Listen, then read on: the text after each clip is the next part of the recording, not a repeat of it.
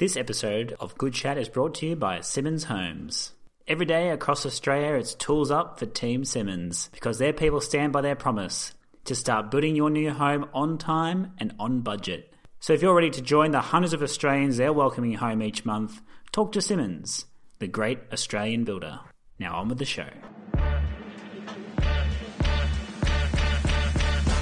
Welcome to Good Chat, brought to you by Sportsmate Mobile and Footy Live. It's time to talk all things football with your host, Jimmy Saba.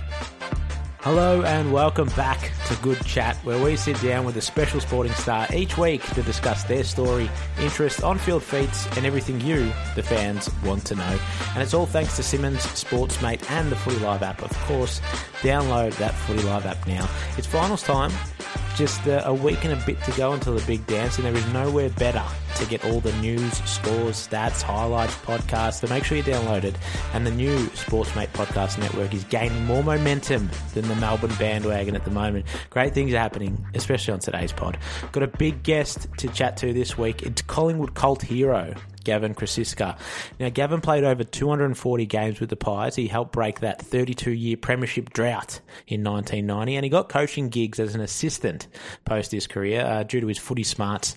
And it all seemed great for him on the outside, but what nobody knew was that he was suffering addiction for 28 years of his life. Gav used illicit drugs throughout his entire AFL career. He had severe gambling and alcohol problems as well, and he ended up losing pretty much everything he had, including his family. And after he hit rock bottom, though, he went into rehab. He turned his life around completely, and he's currently running his own rehab clinic called Sober Living Rehab. And he's gone on to share his story to help others who are going through similar things and inspiring them each day. I love that, and I loved having a chat with Gavin this week. He does not shy away from the tough questions, Gav. He's very open and honest. He tells me things that are truly really incredible. It's hard to believe what was going on behind the scenes there without anybody knowing, including his family. Gavin Crosisca provides us with this week's Good Chat. It's all thanks to Simmons. Hashtag Good Chat to get involved. Let us know what you think. Really hope you enjoy this one. Crosisca summed it up beautifully. Goes for goal. Gavin Crosisca from 50 metres. A lovely kick by Crosisca is Collingwood's first goal. A clash of bodies. The ball breaks free. It's all Collingwood. Crosisca hits towards goal. A good-looking kick. He's done it. Okay, today's guest is a cult figure of the Collingwood Football Club, a man who left everything out on the field in every one of his 246 games. He was tough, unrelenting and courageous, which earned him a placing in the Copeland Trophy count 3 times and 3 Wrecker Awards given to the player with the most tackles and 1%ers. He was a premiership hero in 1990, and his impressive footy brain landed him coaching roles at North Melbourne, Hawthorn, North Ballarat and Carlton. All while this footy legend appeared to have it all, he was battling addiction and mental health issues that eventually resulted in him hitting rock bottom.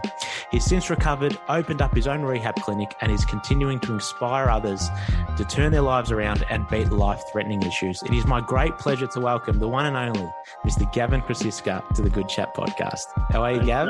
I'm good, mate. How are you? I'm really good, mate. I'm excited to chat to you. Just wanted to say, I'm keeping count. So I think it's 3,786 days of being sober. So congrats, Gav. Have you got that tattoo yet of May the 5th, 2011? No, I haven't. It's on my list. I've got a couple of full sock gigs I want to get done. Yeah. One regarding for myself, I guess, and then the other for my family. But I keep putting it off. I was hoping to get that done for my 50th birthday, but haven't got there. Oh, that's all right. Hey, you said you're based in Murrumbeena and now you're doing the rehab clinic. I wanted to ask though, because obviously you haven't touched a drink or anything since. What do you do personally to like unwind or escape? Like what gets you through, I guess, lockdown these days? Oh, look, from my perspective, it's I guess if it was early days, it's a little bit different. You need to be really you need to fill your day up with recovery activities. But nowadays, working in the rehab and then just life ticking along, I'm pretty much okay in terms of having a contained brain and head.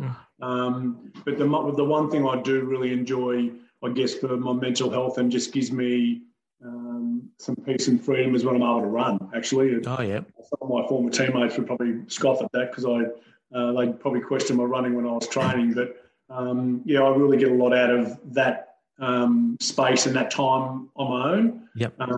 So when I can get really fit, it can really benefit me. And as I said, it's not just physically, but certainly mentally and emotionally. Mm-hmm. But how far are you running these days? What's a good distance for you? Well, when I'm up and about, I'm probably doing 12 to 15, 3 or 4 days a week. Oh, nice. So yeah, I'm not just going for a run around the block. I'm sort of getting out there. So, but I've just got to be mindful of my body and injuries and all sort of stuff. So once I'm up and running, I'm okay. So I'm happy. I'm not injured at the moment. Yeah, brilliant. I wanted to go back, I think it is to 1975, around there in Brisbane. You play your first game of footy at age 7, I think, for the Roosters, Maruka. You said you were like an uncomfortable, shy type of kid, disconnected. And the first time you felt, I guess, good about yourself was the first time you picked up a footy. Is that right? Yeah, look, that's all in retrospect and in hindsight. Like during my childhood, I didn't realise what was going on for me, but I certainly felt very disconnected from everyone else and just didn't feel right. And I put that down to the genetics of addiction. You know, my dad was an alcoholic and a long line of alcoholics and addicts in our family. So what I've learned over the last 10 years is this disease can certainly get handed down to you. And as they describe it, is exactly how I felt when I was a kid. And again, like my running now, gives me that sort of peace and some space. Footy back then when I was a kid, it just sort of let me be a little bit freer than normal. And I guess the burden of my head, it basically relaxed that to a degree, but that was only for a certain period of time. So I was a pretty uncomfortable, disconnected kid, that's for sure. Yeah. What drew you to footy then? How did you become involved with the club? Look, but coming from Queensland, we were playing rugby league at school. It was our school footy, so that was the first sport I played. And then I just remember a little note coming around the school from the Maruka Roosters who was next door to our school, and just inviting everyone to come down for the sign-on day and so forth. And I was into anything and everything as a youngster, so any sort of sport I was jumping into. So I asked my mum, and she took me down. It started from then. Mm-hmm. You said, you asked your mum then. So Dad really wasn't around much, was he? Was Mum into footy and she was the one taking you to all the games and that sort of stuff? Yeah, she was certainly the main support person. Yeah, Dad was, unbeknownst to him probably as well, was working a lot. And when he wasn't working, he was at the pub. He was just one of those disconnected fathers who was alcoholic and probably didn't know it either. But his drinking and pub scene was more important for him at that stage than his family was. So, yeah, it was Mum that was doing the running around and she was very socially connected with my footy career, basically. When you had your first drink, Gav, it wasn't at home, was it? Was it at your mate's house? I think it was a bottle of like Bundy rum or something when you had it was about at 15 years? It was at a party. Yeah, it was, from what I can recall, we were doing the right thing. We didn't drink during the party, and because we were staying over that night, we thought we'd drink once everyone left. And, it wasn't a normal first drink experience. It was definitely excessive, and drinking Bundy rum out of the bottle and sculling it was didn't work that great for me. And I was very sick and unwell, and from that day onwards, I was never able to drink any dark spirits, if you can believe that. So that was a blessing in disguise, really. But it was a pretty hectic night, and my first experience of alcohol was a blackout, and it was alcoholic drinking even as a 16-year-old. Yeah, you said also the drug use started around, when you were a teenager as well. Was it around that time as well, 15, 16, that early? Yeah, it was a little bit afterwards. I was around the time I signed with Collingwood, and Mum and Dad had separated, and Mum was moving out with my sister, and I was coming down to Collingwood the following year. So I thought it was a good time to get out and live with some mates and experience that lifestyle, and that's what we did. And the dope happened pretty quickly. There was mates at the footy club that were smoking dope, and for me, it was something that I really enjoyed at that stage. And again, that was the next component of basically changing my reality and allowing me to feel a bit comfortable, even though it was an illicit substance. And most of the guys would have a bit of a drink and a smoke on the weekends, and that was it. Whereas for me, it began a daily habit straight away for me. So again, that's that genetic disposition of addiction and not being able to stop. We'll be back after a quick break.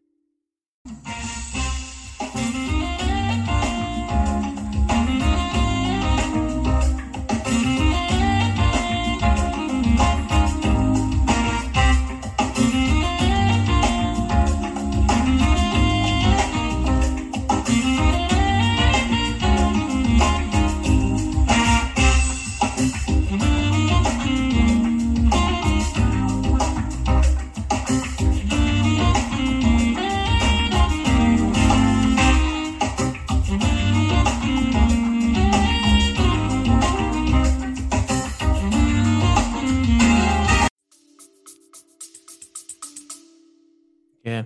You move over to Melbourne, I think it was 1986 when you did start with the Pies and the under-19s, but Mum came along too.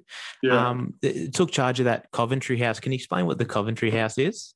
Yeah, look, we moved down at the end of 85 and we were here for a couple of months, and then the footy club asked Mum if she'd look after, I think it was 5 of us all up, just young guys from the country or interstate that were on the Collingwood's list. So there was 5 of us living in this house that was named after Collingwood great, the Coventrys, and she did the cooking and cleaning and so forth. So it was a pretty fun and interesting experience with all the boys from the under-19s that were playing, and Mick McGuan was one of them who went on to play regular senior footy. And we thoroughly enjoyed our time there, that's for sure. Mum was a really cool mum as well. So while she didn't like some of the antics and things that we got up to, she was quite supportive and tried to lead us in the right way. So that was a lot of fun back then. Yeah, it sounded like there was a real strong connection with your mum. So obviously when she passed away, that would have been extremely hard for you. Is that when the kind of drug use ramped up? Was that off the back of that?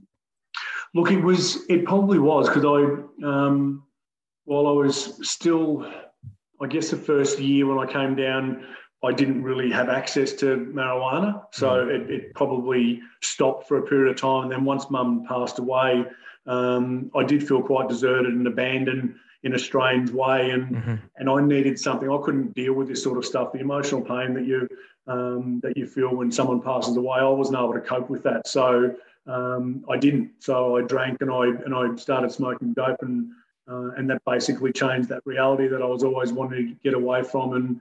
And it gave me, I guess it was a false sense of being able to cope and deal with things. But in the end, all that does is push down your feelings and emotions instead of being able to absorb it and process it and deal with it. But that was a really sad time. You know, Mum only saw me play 7 games of footy, and you know, considering the workload and what she did to help my career, it was a very sad time.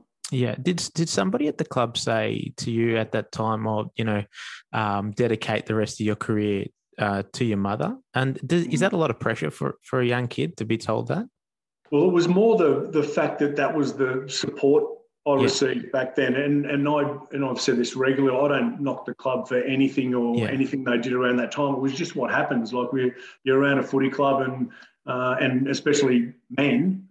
It's just basically ship up and shape out and get to it, and stop mucking around and move on, basically. So, and me with my vulnerable brain, that certainly didn't help me. And that was said to me, devote your footy career to your mum and let's move on and shuffle on. You know, Mum passed away on the Thursday, I think it was, and the boys from Coventry House flew to Queensland for her funeral the following Friday, and we come back Friday night and I played in the practice match on the Saturday.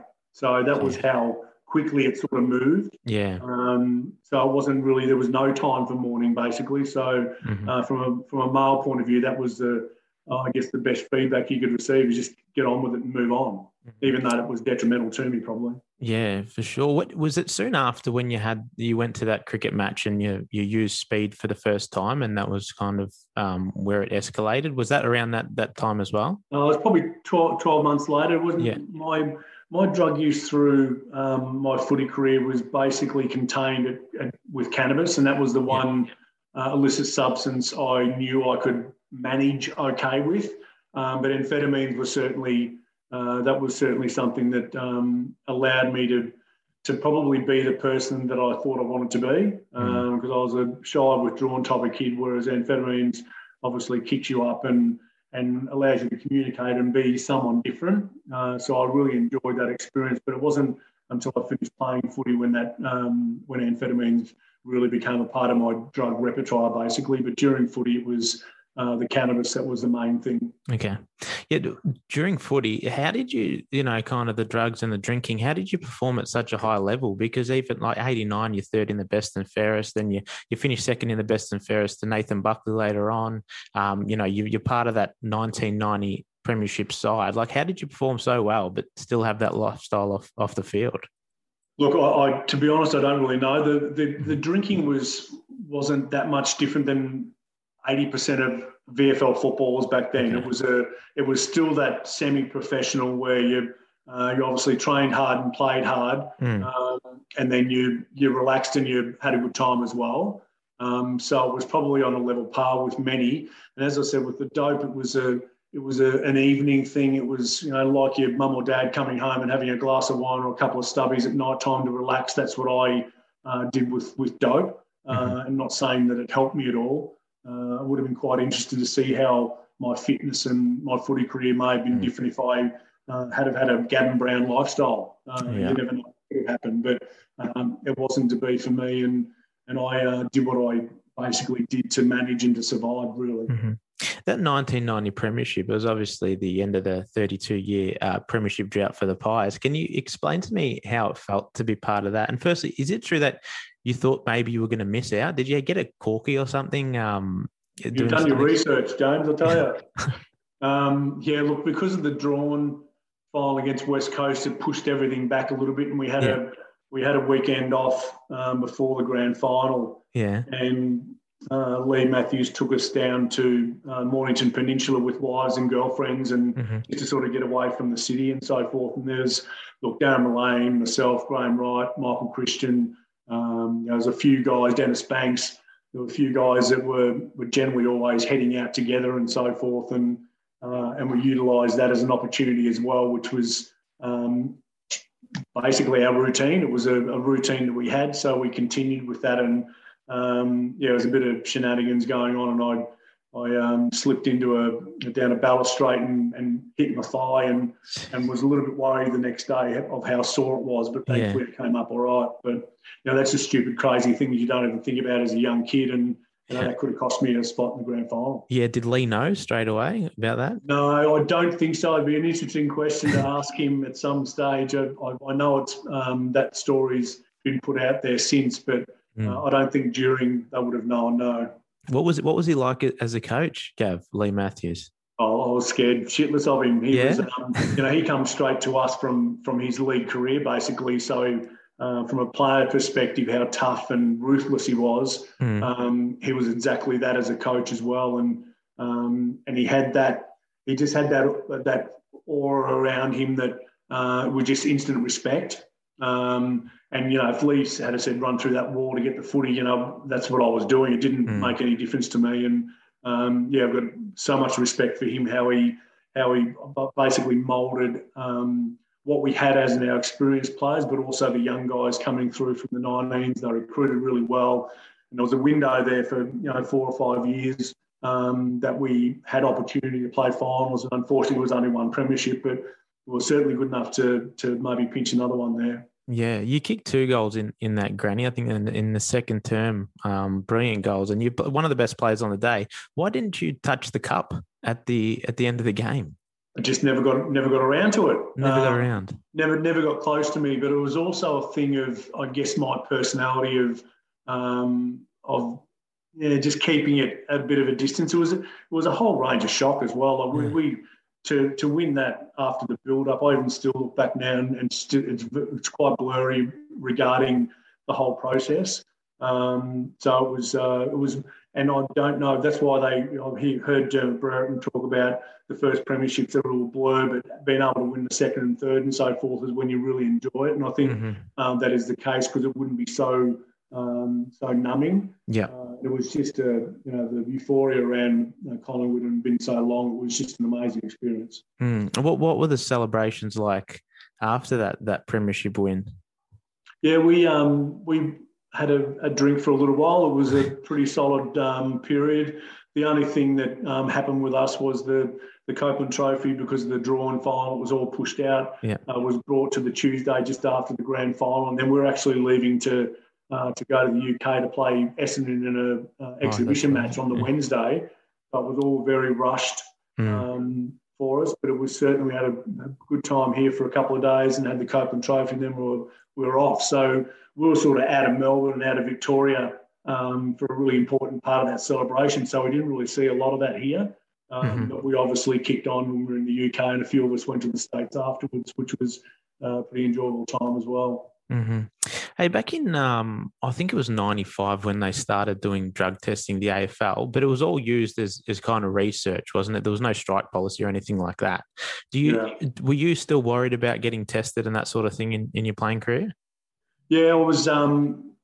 It was the fact of that, not knowing whether it was completely private, and just the fact that I knew that every time I was P-tested, I would have had cannabis in my system. So that was quite nerve-wracking and anxiety building, even though it didn't stop me from doing it. But it was still quite a stressful time. But they obviously got enough positive tests over a period of time where they thought they needed to bring in the illicit drugs policy to help guys to do things differently, I guess. And I sort of look back and think, if my drug use and some sort of treatment or some sort of therapy around it happened back then, things could have been different as well. I may not have had the next 15 years where I really plummeted into depths of despair and depression and anxiety and so forth from a drug use. So you never know. I think it's a really positive thing to have in place, where they're there to offer the support and the medical assistance if needed, and the discrimination against addicts being criminals and shitheads and all sort of stuff. I think the more they approach it from a medical point of view, the better it is. Did anybody know you had an addiction problem during it? Because you were pretty good at hiding it, especially from your family and that sort of thing. Did anyone know how bad it was for you? Well, I didn't even know how bad it was, mate. So, it was. Look, there was probably, I had some outside friends that weren't involved with footy that knew I'd have a joint if the joint was passed around, but no one knew that I had a bong at home in my golf bag, and that at the end of the night I'd go and do that and get myself stoned so I can go to sleep and all sorts of stuff. So the extent of it was certainly not known. And again, that's a classic trait of someone who's addicted and embarrassed and ashamed of their behaviour, is to take it underground and not let anyone know what I'm actually doing or what they're actually doing. And I did that for a long time. It was a tough gig keeping it secret, that's for sure. You speak about, when you speak about your career, you seem a little bit disappointed the way it was, but you still played really well. Even the 98 season, maybe that was your first, your most consistent. You finished second to Nathan Buckley. Do you look back at your playing career in a positive light? Do you reflect on it and you're happy about it, or are you kind of disappointed the way it went? No, I'm extremely proud of, especially from where I came from, as in a non-footy state in Queensland. I was one of the first Queenslanders, besides Jason Dunstall, obviously, is well known, and Scott McIver played some footy. So I was one of the original Queenslanders before the Bears came into play. And from my background and upbringing, to achieve what I achieved, I'm really proud of that. Yeah. What could have been a little bit different if I had my behaviours off the field were a bit different, but looking back at it, I'm proud. I'm proud of what I was able to achieve, for sure. Do you have a favourite year or moment in your playing career? 98 was obviously a good personal year, and that was when the shackles were released from me positional wise, as in I think it was probably 97. With Danny Frawley, actually, I got dropped for the first time, actually, because I was playing on the big forwards who were just too big for me, basically, but we didn't have anyone who was capable of playing fullback and centre-half back, so I was getting pushed around and my form dropped away, and they dropped me into the VFL team or the seconds, and I played on the wing, and that just suited my running and my style. So I think I had 35 touches against Aston at Windy Hill that day, and so they sort of it just opened it up for me, and then I got back in the senior team and played on the wing for the next 4 years. So it was it really suited my style. I was a long runner. I was obviously blessed with a lot of pace, but being able to cover the ground and grind away was something that I was good at. So I was able to, put together some really good years and some high possession games and so forth. But 95 was also a pretty good year for me. Yep. I was a bit disappointed I didn't poll a bit higher with that one. Sav Rocker was the one who got the best and fairest sale. I think I come third to Willow. So I was pretty close that year. But that was a really good individual year playing at centre-half back.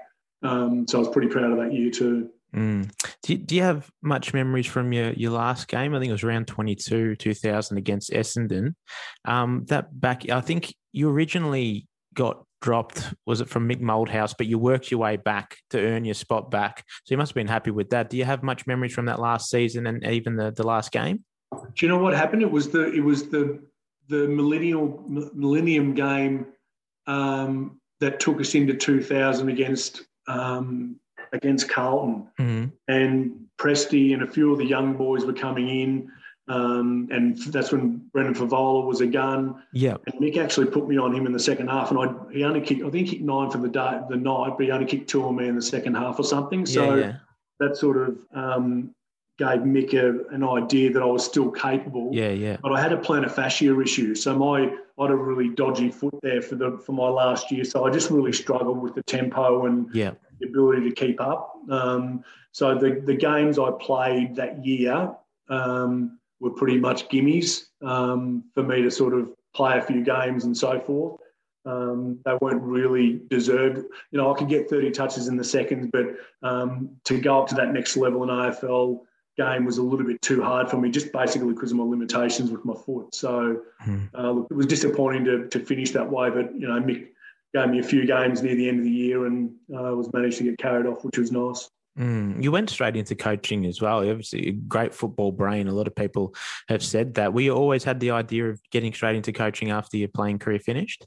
Yeah, it was always an ambition for sure. Yeah. And it was, I think, with Collingwood, Gavin Brown was given a role at the Pies, so I had to sort of venture out and find a club. So Dennis Payton gave me an opportunity at the Kangaroos. So that was definitely something I really enjoyed was the coaching component. But again, that was in a period of my life where my amphetamines and my addiction went to a completely new level, and that's when my mental health and depression and anxiety really kicked in without me really knowing what was going on for me. But yeah, it was the coaching component was really enjoyable. Yeah. So during that time, you were using a lot. I think you've said it at one stage you were spending on nearly $200 a day on speed, and you were even using like at half time and that sort of thing at game day. How do you hide that sort of thing?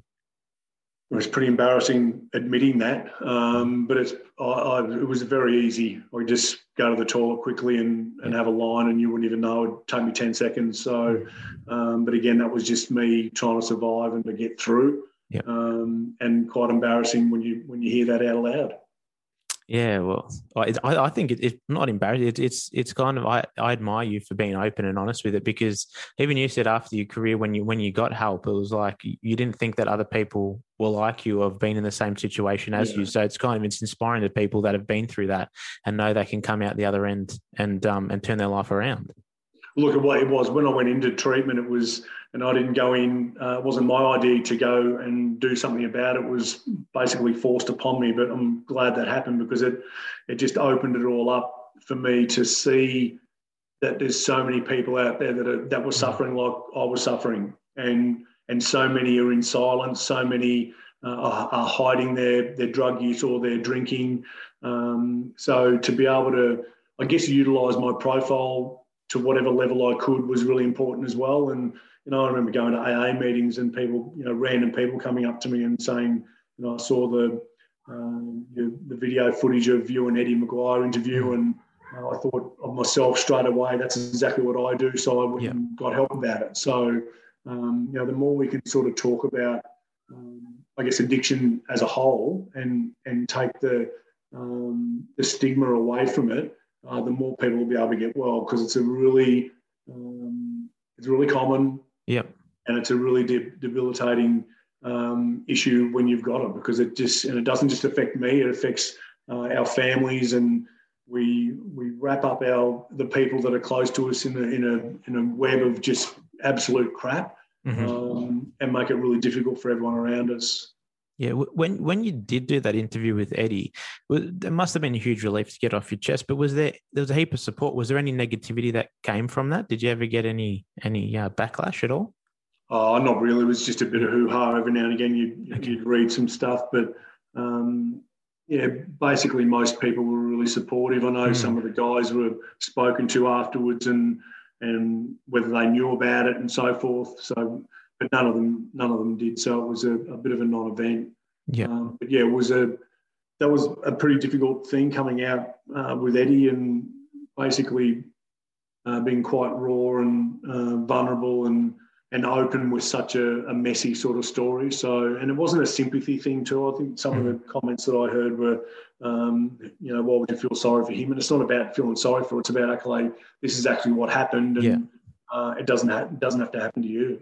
Mm-hmm. Yeah, definitely. Could you tell me about when you did actually go to rehab? So was it your wife Nicole who came and picked you up and said, we're going to go see the kids at school or something like that, and then drove you straight to the rehab place and said, this is what you've got to do? Yeah, thankfully she did a bit of research and worked it out with them, and hijacked me a little bit and drove me to the first service that I went into, and I still had to stay. I could have walked out and left, but I was at the stage where I didn't want to live, but I didn't want to die either. I just needed to know how to live differently. Yeah. And then as soon as I went in there, the first week was a bit messy and a bit hard, but then once I sort of started hearing people, hearing their stories and where they've come from and what they were doing, it just that ability to be able to relate to others really assisted my early recovery. And then I just thought, I just want to get stuck into this and get myself better. But while it's been fantastic and awesome, and the last 10 years, I've changed every year, it was still a pretty difficult situation at the start. Yeah, definitely. Can you take me just quickly inside, like what actually happens when you arrive there? What sort of system is it that you have to go through? Oh, look, you generally start with some sort of assessment. So you're telling someone you don't know about all the drugs you've used, when you've used and what you've done, all these behavioural things that you're already embarrassed and ashamed about. And look, a big thing is about do a lot of group processes, and the perception of how I see myself can be really different than others. So it's you get called on a lot of stuff from your peers, and that therapy component just begins of. It's just change. It's just different. So it's different thinking and different attitudes around a whole range of different things.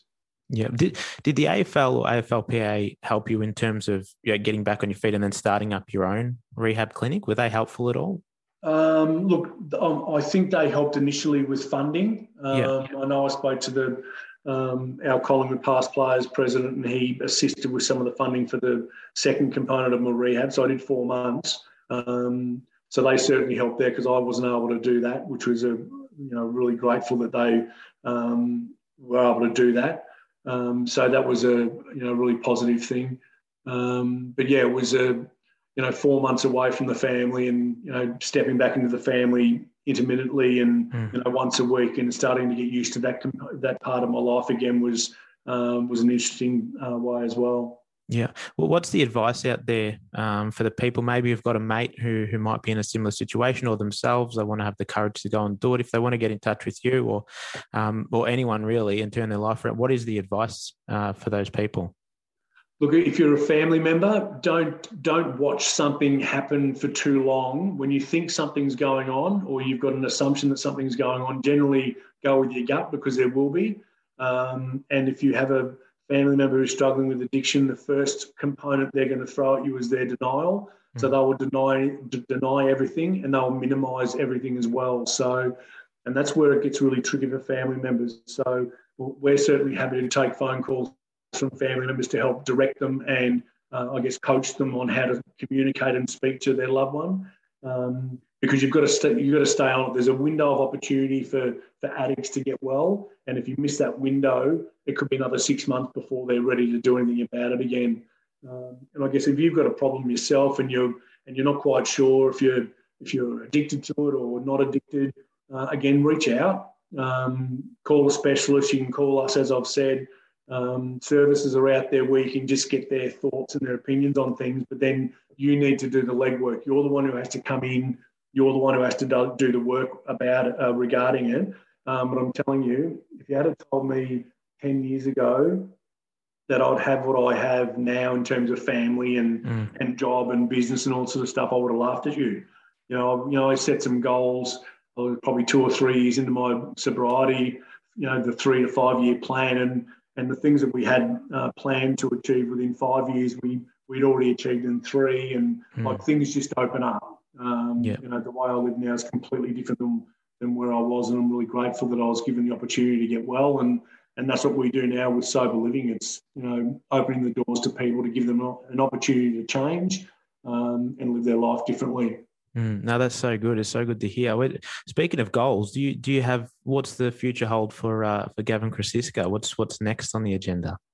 Well, look, I've actually in a position now where I've stepped out of sober living a couple of days a week, and I'm now working for our past players, the Collingwood past players, where we've been wanting to take that to a different level. I joined up there I think it was 2019, so it's been difficult with COVID, but just supporting our guys with AFLPA funding, any sort of mental health or wellbeing things they need, and we want to take it to another level where we get amongst the younger guys that are currently playing there and be able to actually offer them networking and job opportunities, business opportunities, education, and a whole range of different things. So I'm at the club a couple of days a week as we speak. So that's been really enjoyable. So I'm hoping that extends into a bigger platform, and I'm sure it will. We've got lots of positive feedback around it, and I guess from being Collingwood, we are the biggest and greatest club in the land. So